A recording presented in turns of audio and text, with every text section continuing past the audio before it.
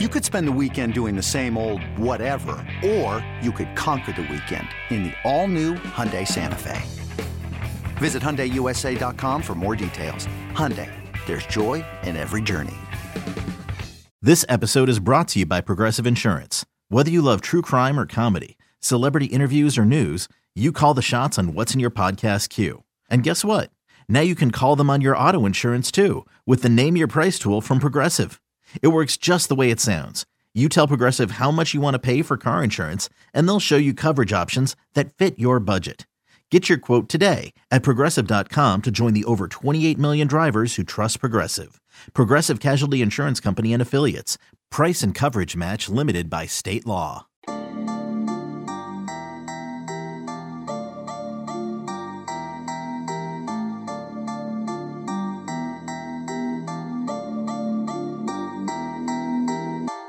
Good evening from Tampa at Raymond James Stadium. It's 3 Deep for the Illini Inquirer podcast. Today, as we have Ryan Easterling joining us with Joey Wagner and Jeremy Warner as well, talking about another heartbreaking, close, last-minute loss for Illinois football, which ends the season losing 4 out of 5, ending the season 8-1. But they had a 7-point lead going into the fourth quarter against Mississippi State, a team obviously playing with a lot of emotion, and a team that was pretty full strength, given that they didn't have any opt-outs, had a couple guys missing from the transfer portal. But another close loss, Joey. This is the third loss Illinois has lost the lead or a tie in the final 30 seconds. Just a painful way, but kind of a fitting way for Illinois football to end this season. Yeah, Ryan and I were down on the field, and Ryan nailed it. He looked over and goes, kind of Indiana, huh? And you could feel it brewing. The offense really stalled out there in the second half. I know we're going to get into what that looked like. And the defense kind of got dinked and dunked again on that last drive. Like Mississippi State, you called it, Jeremy. They were consistent in just that middle of the field. I can't wait for the PFF stats to see how many of those passes were completed within 10 yards in the middle of the field. It felt like they just made a lot of plays in that area, and then they did it again on the final drive. That's kind of the next step. Not kind of it. I think that is the next step for Illinois is to figure out ways to get over the hump and close those out, because it's kind of how this thing started. Week 1, technically it's Illinois' second game, but week 1 of the season at Indiana, and you close out here, but yeah, you saw it coming. You saw it coming there early in the fourth quarter. Ryan, what would you say is the biggest reason Illinois lost this game? To me, I think part of it was the run game. They really struggled to move the ball on the ground, and that's been the staple of the offense all year. And, they missed the hell out of Chase Brown today. I'm not saying that having him would have changed the outcome, but I think it definitely gave them a lot better chance to win. They even taking away DeVito's sack yards, they almost got doubled up by Mississippi State rushing. So that's not typical of a Brett Bielema coach team. So I felt like there were times when they started getting the run game moving a little bit and the offensive line got into a rhythm and they had some churn, but otherwise it felt pretty disjointed in the run game today. Ryan, I also thought the passing game, well, it had its moments. Isaiah Williams had a career-high 114 yards, and if he didn't lateral on that last play that went for a touchdown for Mississippi State, he would have had over 160, I believe. So getting him more involved, I think, was a sign of what Barry Lundy's going to do here in the future. But I didn't think Tommy DeVito was particularly strong in his final game. There were a couple passes I thought he just missed. And then this could go with the offensive coordinator as well, but a lot of verticals today. And that led to Tommy holding the ball a little bit longer. Maybe needed some more routes to come in, but he got pressure in his face all day. 7 sacks Illinois allowed today. It seemed like that was a mix of the offensive line, quarterback, and maybe play calling. But what did you see there? Because Tommy had a couple plays where it felt like, man, missed a guy and was just a little bit off.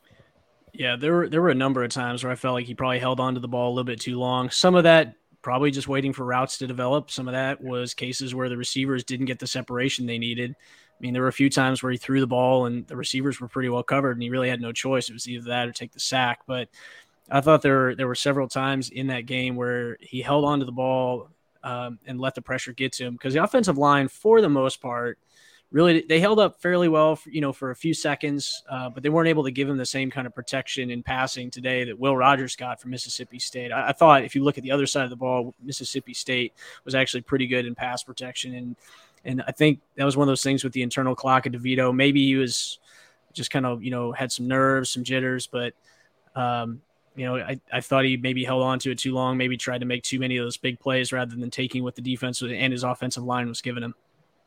Joey, Barry Lunny's offense certainly better this year than what Illinois' offense was a year ago, but the lack of consistency was certainly frustrating. They weren't able to run the ball today. Part of that, obviously, was Chase Brown not being here. But I asked Brett Bielema, what's the next step, year 2 for Barry Lunny and his offense? And I thought his answer was interesting. One was consistency, but 2 was identity. And I think that's a fair question. Even though Barry, I think this offense is better, but what is the identity? What does he lean on?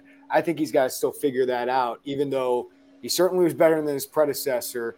There were certainly games this season where Illinois' offense kept Illinois from winning, and I think that includes today because the defense, I thought, giving up only 13 points really in this game was pretty big for them. Yeah, the identity thing's huge and I know Brett Bielema has pushed back on this basically since he got hired. When I think of Illinois, Brett Bielema coach teams, identity is running the ball, but and I think we talked about this on one of the many hours down here, but what is that without Chase Brown? I mean, is it still run to the amount of times they ran this year? I mean, is that dependent on if they go searching for a portal? I thought it was interesting Brett Bielema didn't exactly push that idea all the way down the drain. But identity is – I think we thought quick passes, right? And when Barry Lunny was hired, it's like, okay, they're going to be a strong running team. They're going to get their playmakers in space. You did see that to a degree. But I think – yeah, I mean, what is it? What's the plan?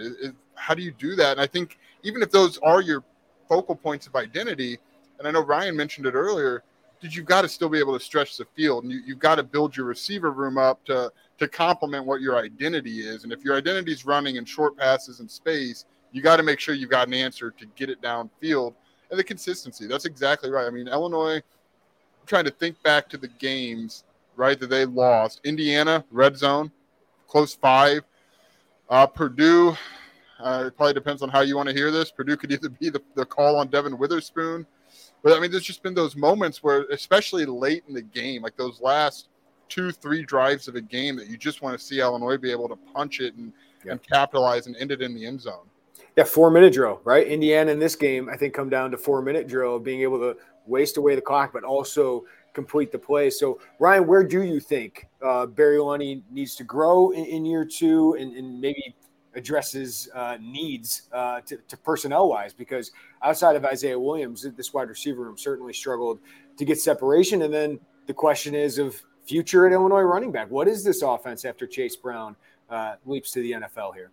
Well, to your comment earlier about the transfer portal, Joey, and the running back room, it sounded like he almost alluded that in a more general sense that they would look position for position in replacing guys if they needed to. And I immediately, I know they've got other positions where they're losing guys, but I immediately thought running back. And I don't know if there's a guy out there right now. Maybe they've got a beat on him. Obviously, they'll get a chance here in the next few days to host some guys. But I mean, if they may need to replace. You can't really replace Chase Brown, but they may need to get a guy that can at least replace some of Chase Brown's production and skill. But the other thing too for me was the receivers. You mentioned it, Jeremy. Is Isaiah Williams was one of the only guys out there today that was really consistently getting separation, and even he at times wasn't getting as open as he would probably like to. And part of it's overhauling the receiver group. And I know they brought in a good group last year. There were a couple guys that got dinged up this year. Sean Miller's a guy I think is going to be pretty good. And then they've got a couple guys in this class that got some good ability. Kanari Wilcher was here today. He's got good speed to stretch the field. And then the big fish that they're waiting on right now is Malik Elzy, and his decision goes public here on the 7th. So there's a big chance to give this room a boost. But I think part of it is just part of it's personnel, and part of it's going to be adjusting to what they have on the roster. I want to build 2 things off of that if I could real quick. Brian Hightower didn't play. Brett Bielema said he had a hamstring injury back in Champaign. I know there were some questions about we didn't see a lot of Pat Bryant down the stretch. When we were down in that last 5 or 6 minutes, he was getting some ice on his shoulder, so I don't know if he was dinged up.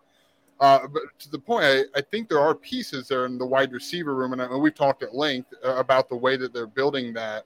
But you definitely missed those 2 guys today as 2 of the guys who have been your more productive wide receiver. And one more point on the running back. We talk about it because there's I don't know that there's a better pitch that you have on this football team to a transfer than running back, right? Come in here, look what Chase Brown did, look what our offensive line is going to be.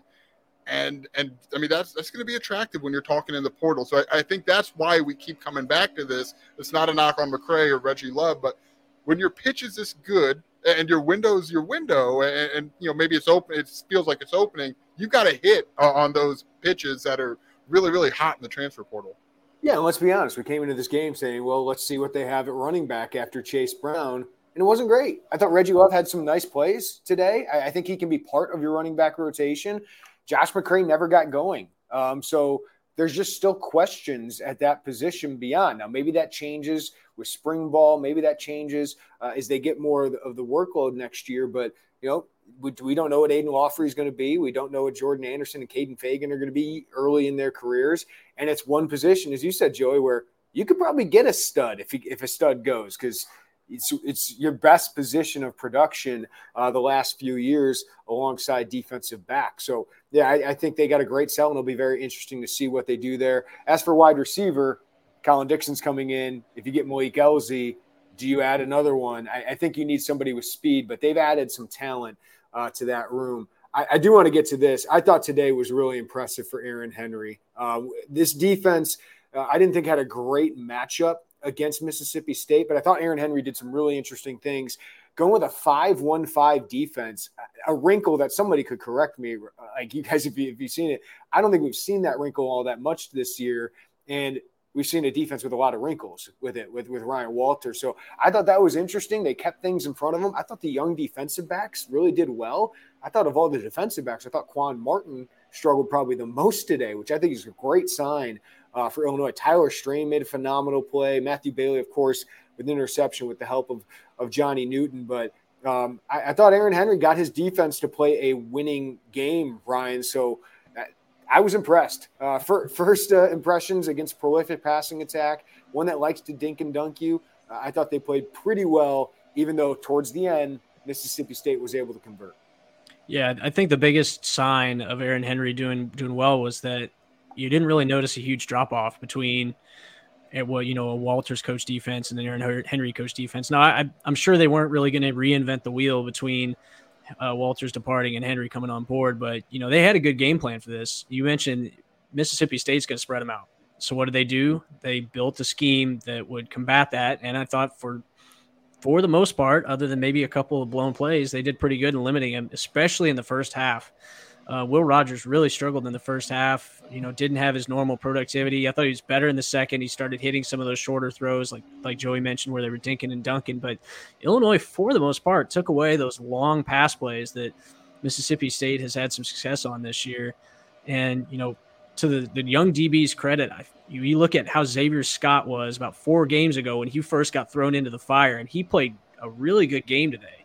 So these are the kind of building blocks, and there will be some growing pains, but these are the kind of building blocks that help, and you start to see the fruits of that next year, especially with this young core that's coming in. They're going to have some other talented defensive backs coming in with them this year, but I thought this group really, over the course of the last 4 or 5 games, had some big growth. I thought Xavier Scott was physical as hell today. Yeah. He laid a Witherspoon hit. Some hits, man, and that's a good sign. Ryan, you nailed it, dude. When Taz Nicholson got hurt and they were out without Trell Jennings, it was like, oh my goodness, is Quan Martin going to go to cornerback? Is slide outside a little bit more? And I still think Xavier Scott ultimately ends up being Quan Martin in that role. But those young guys grew up quite a bit. It wasn't perfect. I mean, you're playing a team that's going to throw the heck out of it or frequently throw it. Wasn't perfect, but that's a really good sign when you're talking about just the amount of turnover that defensive backfield is going to have. It is an absurd amount of turnover back there. You're getting Taz Nicholson back. That's it, right? I mean, the guys who started week 0, week 1, week 2, week 3, you're getting Taz Nicholson back. Like that, it's a ton of turnover. And to get back, Jeremy, to Aaron Henry, I asked some of the guys, I said, was there any 1 thing, 2 things he did today that you're like, oh, okay, this is what our new defensive coordinator does or doesn't do? And it helps, of course, that he's been around all season. And everyone basically is like, nah, that's who he is. I mean, he's the same guy he was. And I like that if you're trying to figure out what this is going to look like with him, that he didn't come in his first game as defensive coordinator and try to be somebody else in the locker room. I think that was a trend. Brett Bielema alluded to that as well, if I'm not mistaken. So, like, that is a big moment, right? Like, you're in a bowl game. You really want to go 9-4 and close out with the win in Tampa. And he didn't try to be somebody he's not, from what we've heard. I mean, I don't think 4 people would sit there and tell us otherwise. So I think it's a good start to the Aaron Henry era. And I'm sure he would tell you, maybe, but sure as heck would have liked to left Raymond James with the win. But yeah, I'm really interested in how the rest of that, the outside linebackers position gets filled and just kind of what that plays out. But I think the voice that they have there, the consistency they have there, is important to build on when you're talking turnover like Illinois had. Yeah, and he went 3-man rush a lot today because Mississippi State, like Purdue, just gets the ball out quickly. But I do think the defensive line still made a great impact in this game because they had 4 pass breakups at the line of scrimmage, 2 by Johnny Newton, 1 by Calvin Avery, 1 by Keith Randolph as well. And they were able to tackle pretty well. But the couple moments, a couple on the sideline, 1 on that big run on 3rd and 8, right? That's really, Ryan, where the defense kind of let up a little bit. But still, I thought it was a winning game plan by Aaron Henry. Yeah, I thought he had a good game plan. They really limited what some of Mississippi State's bigger receivers were doing because if you look at the roster, the guys they have are pretty tall guys. And for these defensive backs, I know they like to recruit the bigger defensive backs, but they got tested. Like Tyler Strain isn't a tall guy. He's not a super long guy. Xavier Scott's not a tall or long guy, and they more than held their own against some bigger guys. So I thought that was pretty encouraging in what they're able to do there. And they didn't get home on the blitz that much or on the pass rush, but they did get their hands up, but it made it a little bit more difficult to the line of scrimmage. I think that was one of the things that Mississippi State in the second half started to scheme around, and that's why they started going to the outside where maybe guys like Newton and Randolph couldn't get a hand on the ball as much, and they started pushing the perimeter against some of those defensive backs and taking the 4 or 5 yards that the defense was giving them. And Joey, you mentioned the defensive backs, all the turnover that's going there. Isn't it weird that I don't have a lot of questions about the secondary? It's not going to be as good probably as this year, but there's a lot of talent. There's a lot of feisty guys there. I think that room, the way they're recruiting, the way they're developing, the glimpses of guys we've seen, whether it's Matthew Bailey with 3 interceptions and 150 snaps this year, or Xavier Scott and Tyler Strain showing something. Taz Nicholson took a huge step forward. And, of course, all the talent coming in with Caleb Patterson, a JUCO kid, Sabor Kareem, a 4-star kid. I think that room with Aaron Henry and now Antonio Finellis is in really good shape for the future, despite some of the best players we've seen in the secondary at Illinois leaving here. Yeah, and that was kind of a cliff position when they got hired, right? We're like, oh, man, what happens when Tony Adams leaves? We didn't know anything about Kirby Joseph, let's be honest. We didn't think – he wasn't the what happens when he leaves guy when this staff took over, but you had to replace him. And it's just there was kind of like the offensive line was, not as probably drastic, but there was kind of a gap in age there. And what was this going to look like? And I think it's interesting. I don't think Brett's overdoing it when he says this. When you ask about Aaron Henry, he always brings up, of course it's the intangibles. We've gone over those, right? But he brings up, look what he did with Devin Witherspoon. He did that again today. And Taz Nicholson, look what he did with Taz Nicholson. And those are still, corners where I still have a lot of questions, or the most questions of any position back there going into next season. But yeah, they've shown they can recruit. They've shown they can develop. We still need to see what Antonio Finellis is as a defensive backs coach and what that looks like on the trail, on the development front. But yeah, I think for a position that in January or February of 2020, if you would have said, what's this look like going into 23? I don't know. I don't want to rewrite history or how we would have said it, but I don't know what we would have thought back then going into this. But I think that's a position group that you do have some confidence in. And look, it's probably not going to be fun to hear, but you found out a lot about those guys because you went 1-4 down the stretch and your starters got hurt, right? Because I don't know, what would we be saying about Xavier Scott going into next season, or Tyler Strain? We didn't really see heads or tails of him until these injuries came about. So I'm not trying to, silver lining the, losing those games, but I think you do have to address that if those injuries don't happen, you probably have a better record, but you don't know what it looks like going into next season. Introducing the Two-Way V4, where groundbreaking fuel cell technology meets fresh foam cushioning for the ultimate performance. With Fuel Cell, each step feels explosive, delivering unparalleled energy return. Paired with fresh foam, experience maximum comfort throughout the game. Its lightweight textile upper offers support and breathability without sacrificing agility. Whether you're hitting the clutch shot or locking down the opposition, the Two-Way V4 gives you the tools to play at a high level. Learn more and purchase the Two-Way for yourself at newbalance.com. Another day is here, and you're ready for it. What to wear? Check. Breakfast, lunch, and dinner? Check. Planning for what's next and how to save for it? That's where Bank of America can help. For your financial to-dos, Bank of America has experts ready to help get you closer to your goals. Get started at one of our local financial centers or 24/7 in our mobile banking app. Find a location near you at bankofamerica.com/talktous. What would you like the power to do? Mobile banking requires downloading the app and is only available for select devices. Message and data rates may apply. Bank of America NA, member FDIC. Yeah, my quick hits, I wrote like 2019, this season ended with a bit of a thud. You lost 4 or 5. You had a chance to make the Big Ten championship game, and you didn't. You had a chance to win the Big Ten West, you didn't. You had a chance to potentially, guys, go to a Rose Bowl, and you didn't. So in the same breath, it's great to be disappointed with an 8-5 season in a bowl game in Tampa that you had a chance to close out and you weren't able to close out. So all of that, there's nuance to that. So I'm going to throw the question at you. How would you grade the 2022 Illini football season? Brian, I'll start with you.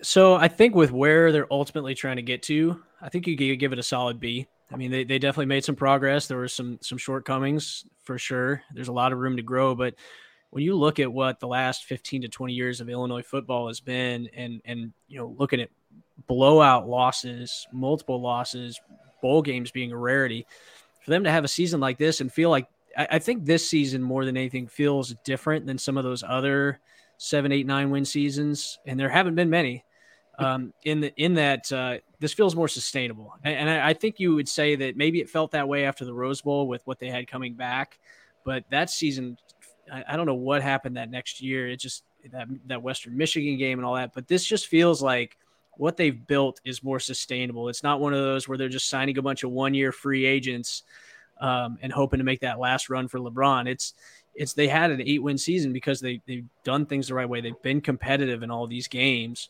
And once they start to learn how to win, which is something that Illinois football just has struggled with, I think when they learn how to win and make those plays in those critical situations, I think you're going to see this team take that next step forward. And that's probably the biggest thing for me is if they can do that, I think that's how they go from that B to that B plus, make it to Indy. Maybe that's the next step. And then eventually, Brett's going to want to be able to compete for a championship in Indy. So, I feel like with what they've built, they've got, I'd put them at a solid B. And I think that they've set themselves up well to continue to raise that grade in the next few years. Joey, what would you say? Yeah, B comes to mind. I don't know, I'll go B minus because I think it would have been a B in August, but I think that October kind of changed. And we're quibbling here, right? Like B minus, B, it doesn't matter. It's 4 or 5 down the stretch. I mean, that's tough. That's tough to take. So you mean you'd have a B plus in October, but after November? No, I mean, like if you were to ask me in August and said they're going to be 8-5, they're going to play in Tampa, I said, all right, yeah, that's a B plus and A minus. But we talked all year about having to reevaluate expectations and where this program is. And I still think, like, if it's a B minus, it's like a B minus plus. Like, it's right there on the fence between B and B minus and B. What kind of grading scale are you using? Not a good one. No, I would have done better for numbers. We lost everybody on this garbage.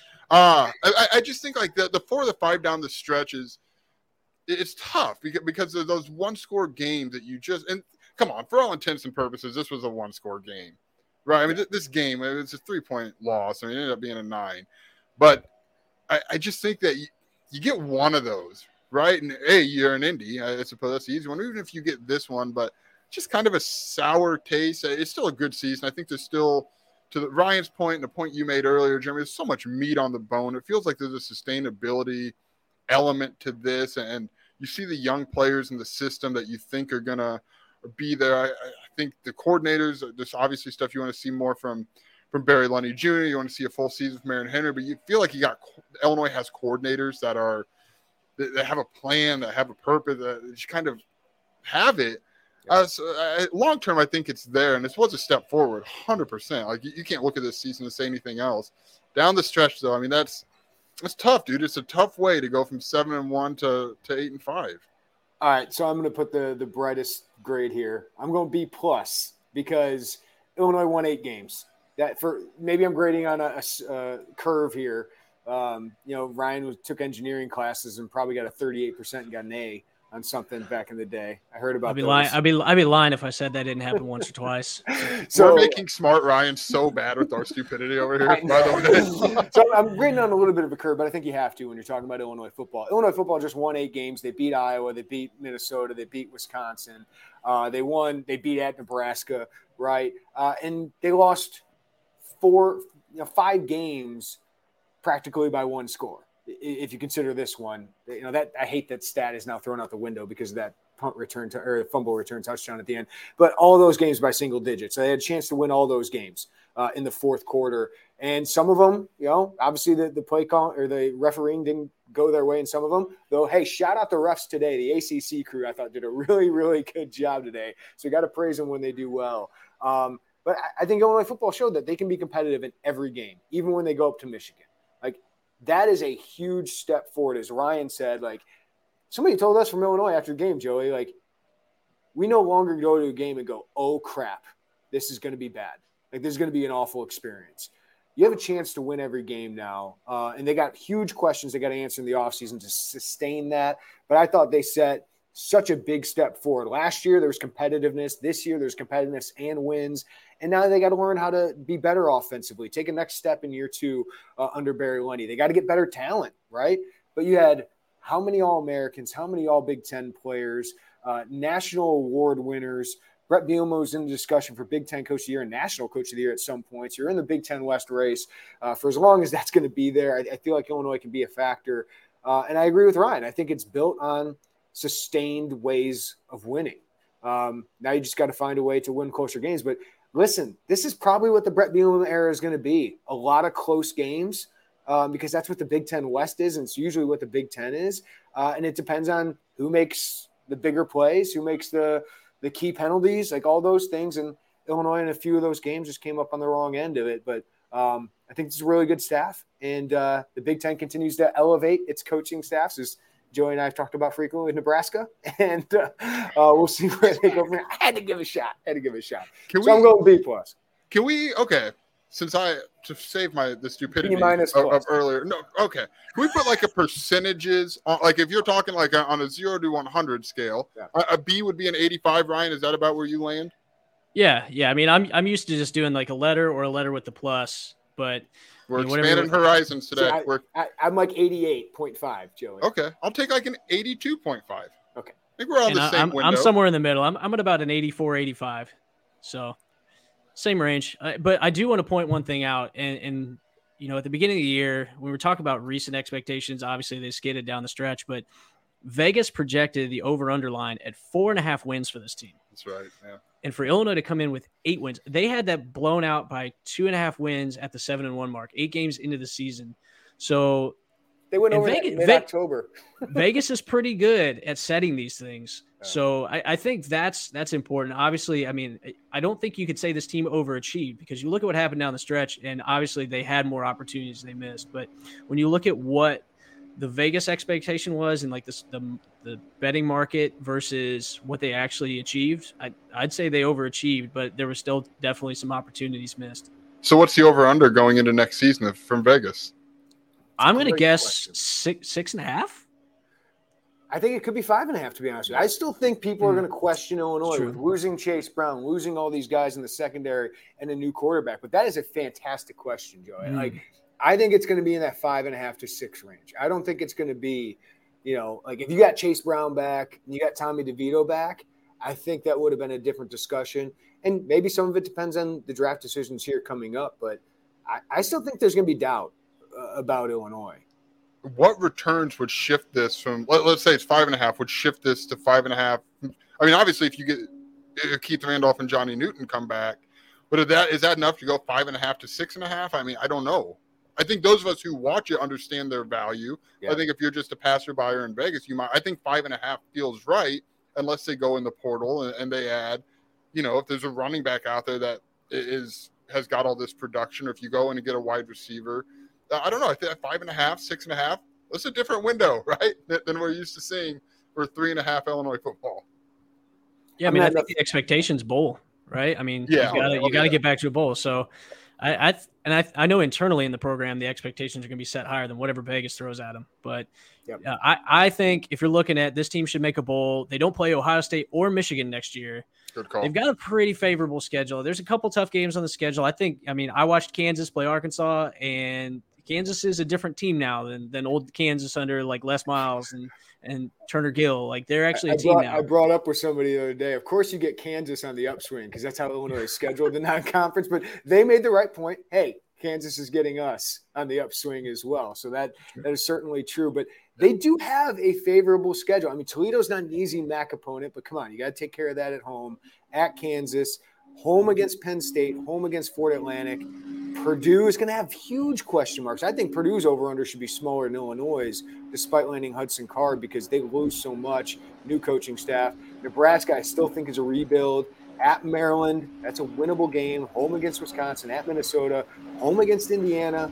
At Iowa. Home against Northwestern. So maybe you're right, Ryan. Maybe 6.5 is the right number there.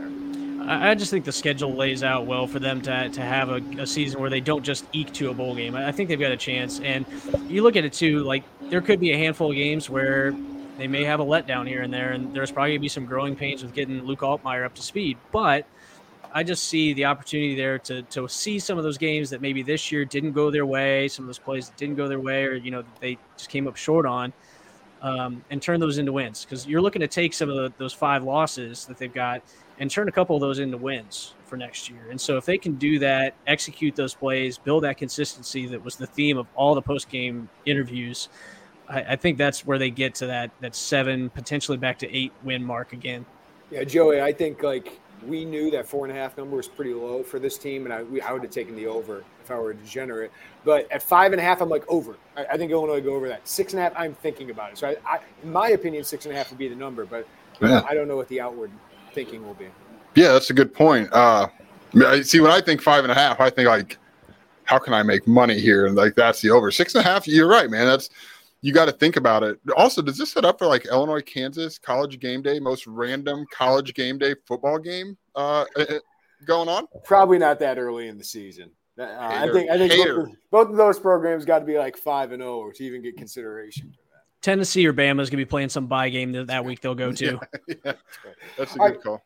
Guys, huge offseason. We've already gotten the big news of Luke Altmaier, and that's certainly, for me, one of the biggest storylines this offseason is how does Illinois' offense go with Luke Altmaier? And I asked Isaiah Williams, told him, I know you can't talk about the new quarterback, but how do you help a new quarterback get ready? He said, we got to get into – we just got to hang out with each other. We got to learn each other, and then we got to get into the practice facility, the indoor, and just really play catch a lot. So I expect some growing pains there. But outside of Luke Altmaier, who we've talked about, I think he's really talented, but will experience those growing pains because he hasn't, played a lot of high college football here, Joey. Outside of Altmaier, what are some of your biggest offseason storylines here? The draft decisions. That's my number one. Do you get Johnny Newton? Do you get Keith Randolph? Do you get Julian Pearl? Those are the big 3. I think that we've circled as what are they going to do? Tariq Barnes would be in that discussion. I think we think that Illinois is pretty solid on the rest of the offensive line. So that's the biggest one and you'll know that. That, by the way, you got 2 weeks. 2 weeks from tomorrow is the declaration day. That's why I think that. And do they? Greedy's not the word in the portal, but do they shop around for a running back in the transfer portal? Because I think you can make an argument for it. Certainly, there are several arguments against it, but it's the draft decisions, and then what are these 2 open positions on the coaching staff? What does Brett Bielema do? I think. Jeremy, Ryan, it was super telling that every time Brett Bielema's talked about his outside linebacker coach and what he's looking for, more pass rush value. It's very clear in my reading of it that he does not he doesn't feel like he got what he wanted pass rush wise out of a group that is talented. It's a really talented group. You could add Seth Coleman in that declaration discussion if you were to go that route, though I don't think he's on the same conversation as 2 defensive linemen and Pearl. But yeah, how does that fill out, and how many, if any, if all of those guys do you get back? Yeah, I think the other thing you throw in there is, do you get any surprises in the portal on the way out, right? That's Sure. You want to avoid those, and Brett Bielema has done a pretty good job, right? The big surprises last year were Deuce Spann and Daniel Barker, and I think that certainly made an impact. So I think Deuce Spann would have been a great tool for this offense, and Daniel Barker could have helped, even though he's not a great blocker and didn't have a big year at Michigan State, but having that kind of weapon certainly would help. But yeah, the draft decisions, Bielema hinted that they're going to have guys return. And have announcements here coming up. We'll see if that happens, how quickly it does, but it will happen in the coming days. Malik Elzy, obviously, coming up here. But, Ryan, I want to get your opinion. We haven't talked on this podcast yet about Antonio Finelis as a hire, former Wisconsin kid, the third Wisconsin player that'll be on this defensive staff. And then what do you think about filling the other positions outside linebacker and running back? Well, I think as far as Finelis goes, Bielema is probably starting to go in a different direction with his hires than he maybe has in the past. If you look at what he built at Arkansas, he had a lot more turnover. So there were a lot more guys in and out. He was going off of connections, like external connections. These are guys that he got to coach for 4 or 5 years, got to see how they were in the locker room, got to see how they were around their teammates.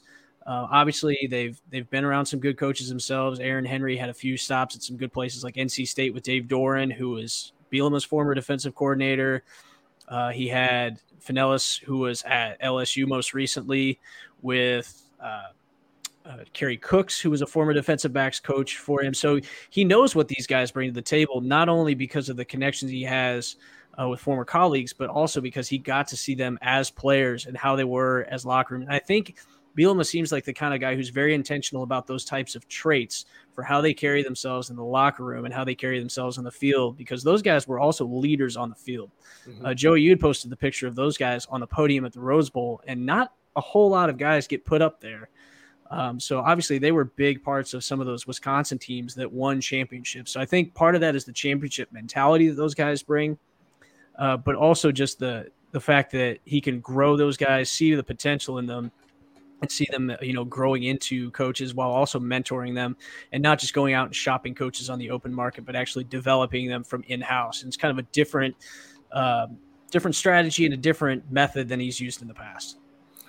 Yeah, Joey, and I think you're right about upgrading, right? I think Illinois should get greedy. I think if you have a running back out there that is really talented and you think can be your best option, go recruit him. Listen, you're going to lose some guys in the transfer portal, but your job is to win games.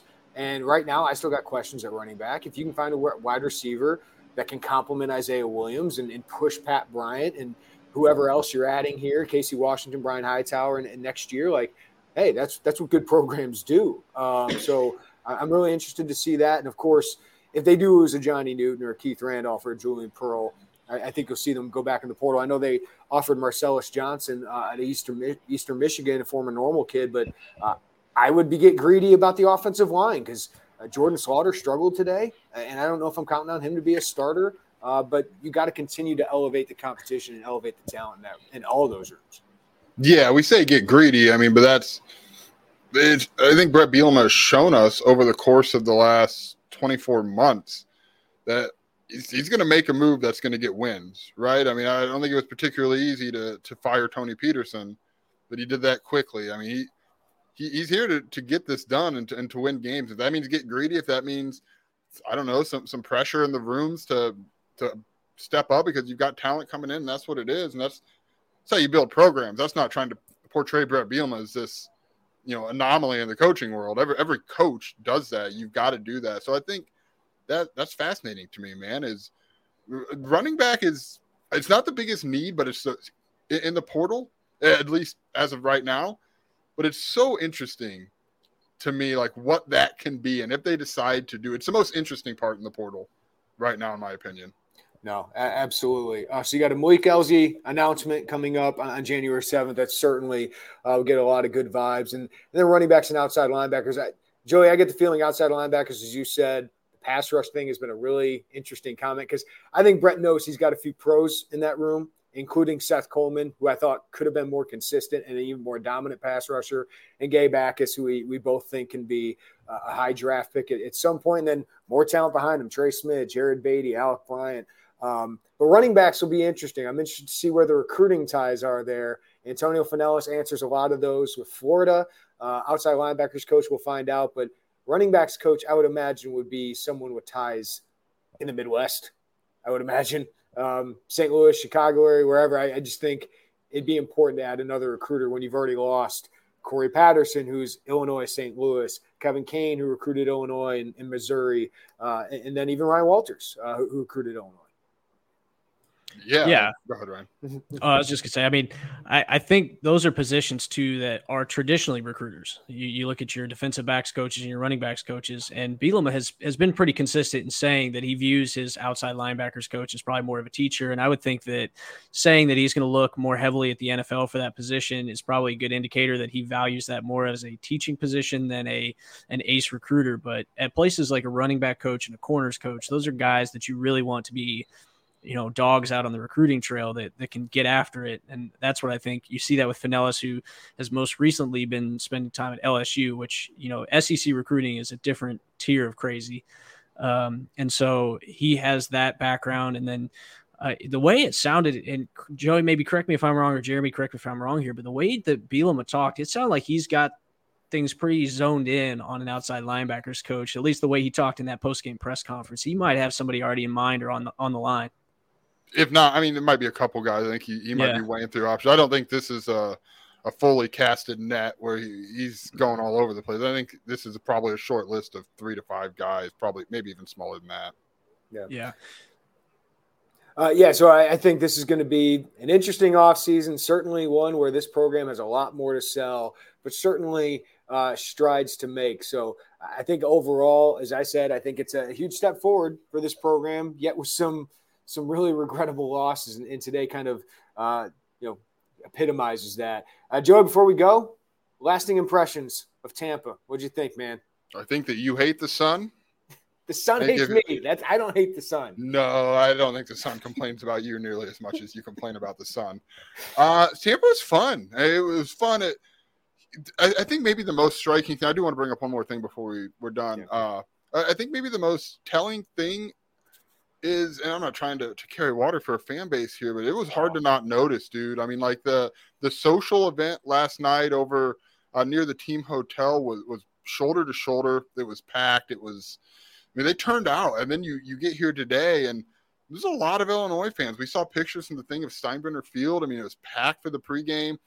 You can see the thirst for Illinois football, and I know everyone thinks basketball this, and they should, right? Illinois basketball is Illinois basketball, but I've always thought it's not going to take a lot for people to jump on board, back on board, or both feet in for Illinois football, and I think that's being displayed. Like, it's Monday, as I understand it, in Tampa, away from Champaign, and they showed out in droves, man. Like, they're ready to jump back on the bandwagon. They really are if they're not already there. I got to say, I'm pretty surprised, like, that this was – I thought it was 2/3 Illini fans. I was going to say, it was about 2-1. I was shocked by that because Mississippi State's got a good program. It's not as far of a drive. It's still a far drive. And of course, the Mike Leach thing. But I also thought the travel issues that everyone's had the last week might hamper some of that. The cost might hamper some of that. But, dude, you are right, Joey. This fan base is ready for a winner, and I think they so appreciated having fun every Saturday, going in every Saturday thinking they have a chance to win. And they were pretty close to winning their program's first game ever against an SEC program. They don't play them very much, but they almost had their first win ever.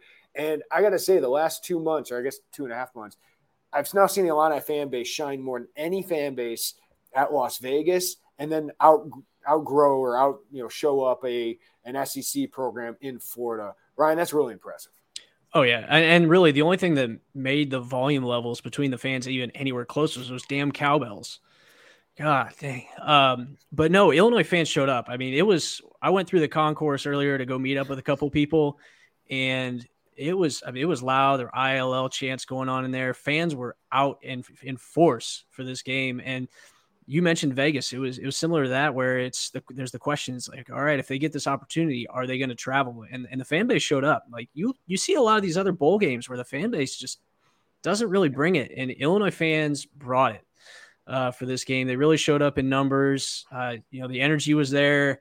There were probably a lot of daddy sodas going down, but they won they were excited. They won the tailgate today. Yeah, the fifth quarter. But, they showed up. And I think that not only – the progress that's made on the field, but I think that also goes to show and builds them some credibility just in the college football scene. They're like, hey, the fans are serious about this. Like, they're not getting blown out anymore. This team has been competitive. It's been a lot easier to watch. And so if they're able to continue to make these strides, this fan base is really going to wake up. Over-under attendance. If we're sticking to the over-unders, Joey. Over-under attendance next year, average 46.5. Shoot, what was it this year? Lower than that. It's like 37, 38 maybe. Yeah. I'll take the over. I'll take the over because I think the season ticket base is going to take a pretty significant step forward. And that's everything. Your season ticket base goes up. Your average, it sounds duh, but like you're having to move less volume of tickets week in and week out. I think over. Brian, what do you think? I think they'll go over in a few games. There'll be a couple of games where they have some bad attendance, whether it's weather related or something else. But I think for the most part, they're going to hit right around that 45, 50K mark. And especially if they get off to a hot start, I think that is going to be the key. Maybe I was wrong. It was 42-1. 42-1. Maybe I should have gone a little higher. Yeah, but I agree. I think they're going to go a little higher than that number this year. Joey, you had one more thing you want to bring I have two things. Our friend Peter wants to know how we're going to enjoy this 18-hour drive back. Peter, put your grandma back in the cage. You either stand with us or you don't, all right? She's in the cage until we get back, Peter. I mean, come on. It's with solidarity with us. Okay. A question for each of you. I'm curious. Second week of spring ball. Like, let's look ahead. Let's zoom out. Not far ahead, but a little bit ahead. One offensive, one defensive player that's getting that spring buzz. Go. I think – it's going to be one of those young wide receivers. I still think Pat Bryant's got so much more that he can give. And we got to remember he's still young. He's going to be a junior right next year. Hank Beatty could be a guy, man. Like, can you run more, spread out, ace backfields? Like, do you still run as much 12 personnel? I think you're going to run a lot of 12 personnel, but do you get more shifty guys in there and spread it out a little more when you can't run the ball quite as well with Chase Brown? So maybe Hank Beatty is my guy, right? So I'm going to start off on the defensive side. And this is a guy that I think could – obviously there's a couple of returners that have started some football on this side, but I think Caleb Patterson could be that guy. He's just a freak athlete. He's a big guy. He runs like a legit 4.4. And he's coming in early. He was a full qualifier out of high school, only did 1 year in JUCO. I think he's a guy that once he shows up has a chance to compete for a starting spot at corner. And just because of the athletic tools he has and the mindset he comes in with, I think he could be a guy that really challenges for a spot and gets some buzz in the spring. You want to go offense first? Before I go, are we just trying to round robin this? I'll stick on defense. I want to say Xavier Scott, just because that position's there. Like, to me, that's his position. I know they brought in Nicario Harper. They've not been able to discuss him. I think Solo Turner is an interesting guy, but Xavier Scott kind of feels like that guy is. It's been pretty telling how high they've been on him, and especially in these last 4 games that he's started or gotten that significant minutes. But I'm really fascinated with him. Honorable mention I want to say also James Cruz, but I think that depends on what happens in front of him. But that was going to be my guy. Oh, go for it. Go. What a transition. That was going to be my guy because I think the handoff. I think a linebacker has to step up. I think they get better there. I think Kenana Odaluga is going to play a lot more. Is Dylan Rosiak that guy? Is James Cruz that guy? But James Cruz, I think, needs another offseason of adding strength. But if he can add that, I think he's got the length and the athleticism they want. He's not the tallest guy, but he's got really long arms. I just think they need more of a playmaker there, man. I thought the linebacker play wasn't all that great today. So I think they need to step up at that position. The other offensive guy I would throw in, and sorry, going honorable mention, but Henry Boyer, blocking tight end. I know they added Arkin, the transfer from Colorado State, but they might need another guy in there. And I think Boyer can step up as a blocker. Yeah, Boyer had a really good senior year. Obviously he didn't get a whole lot of tick this year, but he's already built sturdy. So, I mean, he's a big guy. I think for him, it's just a matter of kind of working out some technique things, working on his route running. But he's a good one. I think he'll sooner than later factor into the game plan. So my defensive guy, and some of this is going to depend on what he does in the weight room, but you were talking about needing to get more from the outside linebacker position. And a guy who I'm really intrigued by this spring is Jared Beatty. The guy is just an athletic freak. So I'm picking the all freaks team. But I think Jared Beatty can have a really good, if he can put that extra mass on, either as the next Seth Coleman or opposite Seth Coleman. I think he's probably playing behind Seth Coleman just from a positional standpoint, just based on his build. But he's a guy that, he's got all the tools there athletically to be great. And once he adds that strength, I think between that and his natural quickness, he'll be really good. Yeah, I do want to clarify something. I think Joey's looking for more deeper on the roster than like Tyler Strain. No, I'm talking about like the people that are commenting. Like some people are saying Matthew Bailey, Tyler Strain. Those guys might start. Like I think we're expecting those guys to take a step forward. Do you have an offensive guy, Ryan? Ooh, part of me wants to say an offensive lineman because I think somebody's going to need to step up. But I honestly think there might be a lot of buzz about Avery Jones. And I hate to cherry pick a starter, but he's new to the program. He's filling in for Alex Pihlstrom, and by all accounts, he's a pretty good player. So how he assimilates into this line, if he's able to mesh in with these guys well and fill that gap, I think he could be a guy that really sets the tone up front. Because you saw today, like they kind of struggled to run the football, and it's not all on the running backs. There's a part of that that's on the offensive line too. And as much as they like to try and run it in the interior when they can with those bigger backs, I think they between the guards and I thought Isaiah Adams had a solid game, but between the guards and the center, they just really didn't open those running lanes. So if Avery Jones can step in and hit the ground running, I think he could be a guy that bursts on the scene pretty quick. Yeah, AJ on our chat said Hunter Whitenack. I would put Josh Gesky in there. There's some buzz about him. I don't think they want to start him next year, but I do think they got to have more depth on the offensive line, and you hope some of those young guys can step up. Joey, do you have any other points you want to bring up? No, I just offensively, I would take one of the will-be redshirt freshman running backs. We've spent so much time talking about that. Aiden Lawfrey was a guy we thought this year could make an impact, and I don't think we were unfounded in that thought. Injuries slowed that down. If he can stay healthy, I'm fascinated by his speed, which I think they could use in what looks to be this running back rotation unless they go get some help. So I'll take him. Honorable mention, Sean Miller. All right. Any last thoughts, boys, before we get out of here and Joey and I start our long trek towards Champaign, Illinois? No, I just I'm now mad at myself because I should have picked Sean Miller. I've watched him. I've watched him since he was in high school. Went to IMG twice to see him. And, he totally slipped my mind, but that's a guy. If he stays healthy and comes back, he's skilled. He's real skilled. Joey, I got one parting thought. Thanks to John in the hospitality room, man, at the Hyatt House. John and his wife were just beautiful people. Been there for 37 years doing this in the hospitality room. Free food, which was fantastic. Free food, but the company was great. They stood with us during New Year's Eve. We were lame and stayed indoors and just watched football games and spent time with John and his wife and everybody there. So shout out to them. That made it a great trip. Well, that was fun. Shout out to John. Quite the heavy pour, Mr. John. We appreciated that. His first couple of days, it was just the Illinois, couple of us from the Illinois beat hanging out. We did spend New Year's Eve with our new friend John and his delightful wife. That was fun. Jeremy did ask if I'd be his New Year's kiss. I politely declined, and then we got Jeremy up to sleep. It was time for him to call today. Put him to bed. Who was ready to go to bed at 8 p.m. last night, Mr. I've been ready to go to bed at 8 p.m. since the time we got here. I am too old for East Coast time. Welcome. Good. He's 30s. All right, Ryan, thanks, man. Great to see you on this trip. Joey, fantastic stuff. Hope everyone loved our coverage.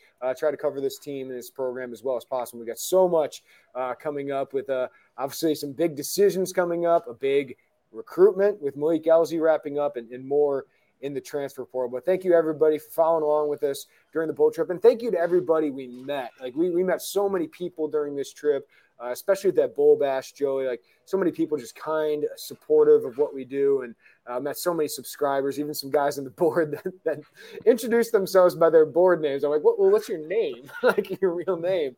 But we appreciate that support, as always. It was cool meeting them, Joey. Met two Pekin guys. Stand up to the Pekin guys. One of I won't say his name, but he's like, hey, he showed me all the podcasts. So shout out to Pekin for traveling well. Absolutely. So thank you to everybody. Thank you for following this podcast. Give us a follow, rating, review, wherever you get us.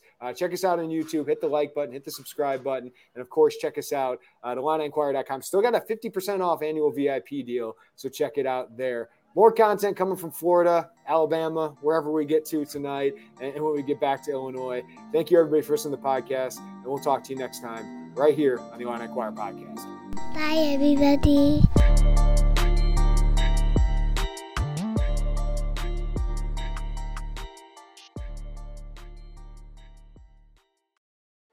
You can now relive the best moments of the UEFA Champions League 24/7. The UEFA Champions League channel is a new 24-hour streaming channel serving non-stop goals, highlights, and full match replays from the world's most prestigious club competition. Reminisce on your favorite moments, legendary players, and brilliant goals with the UEFA Champions League channel, streaming around the clock on Pluto TV and the CBS Sports app.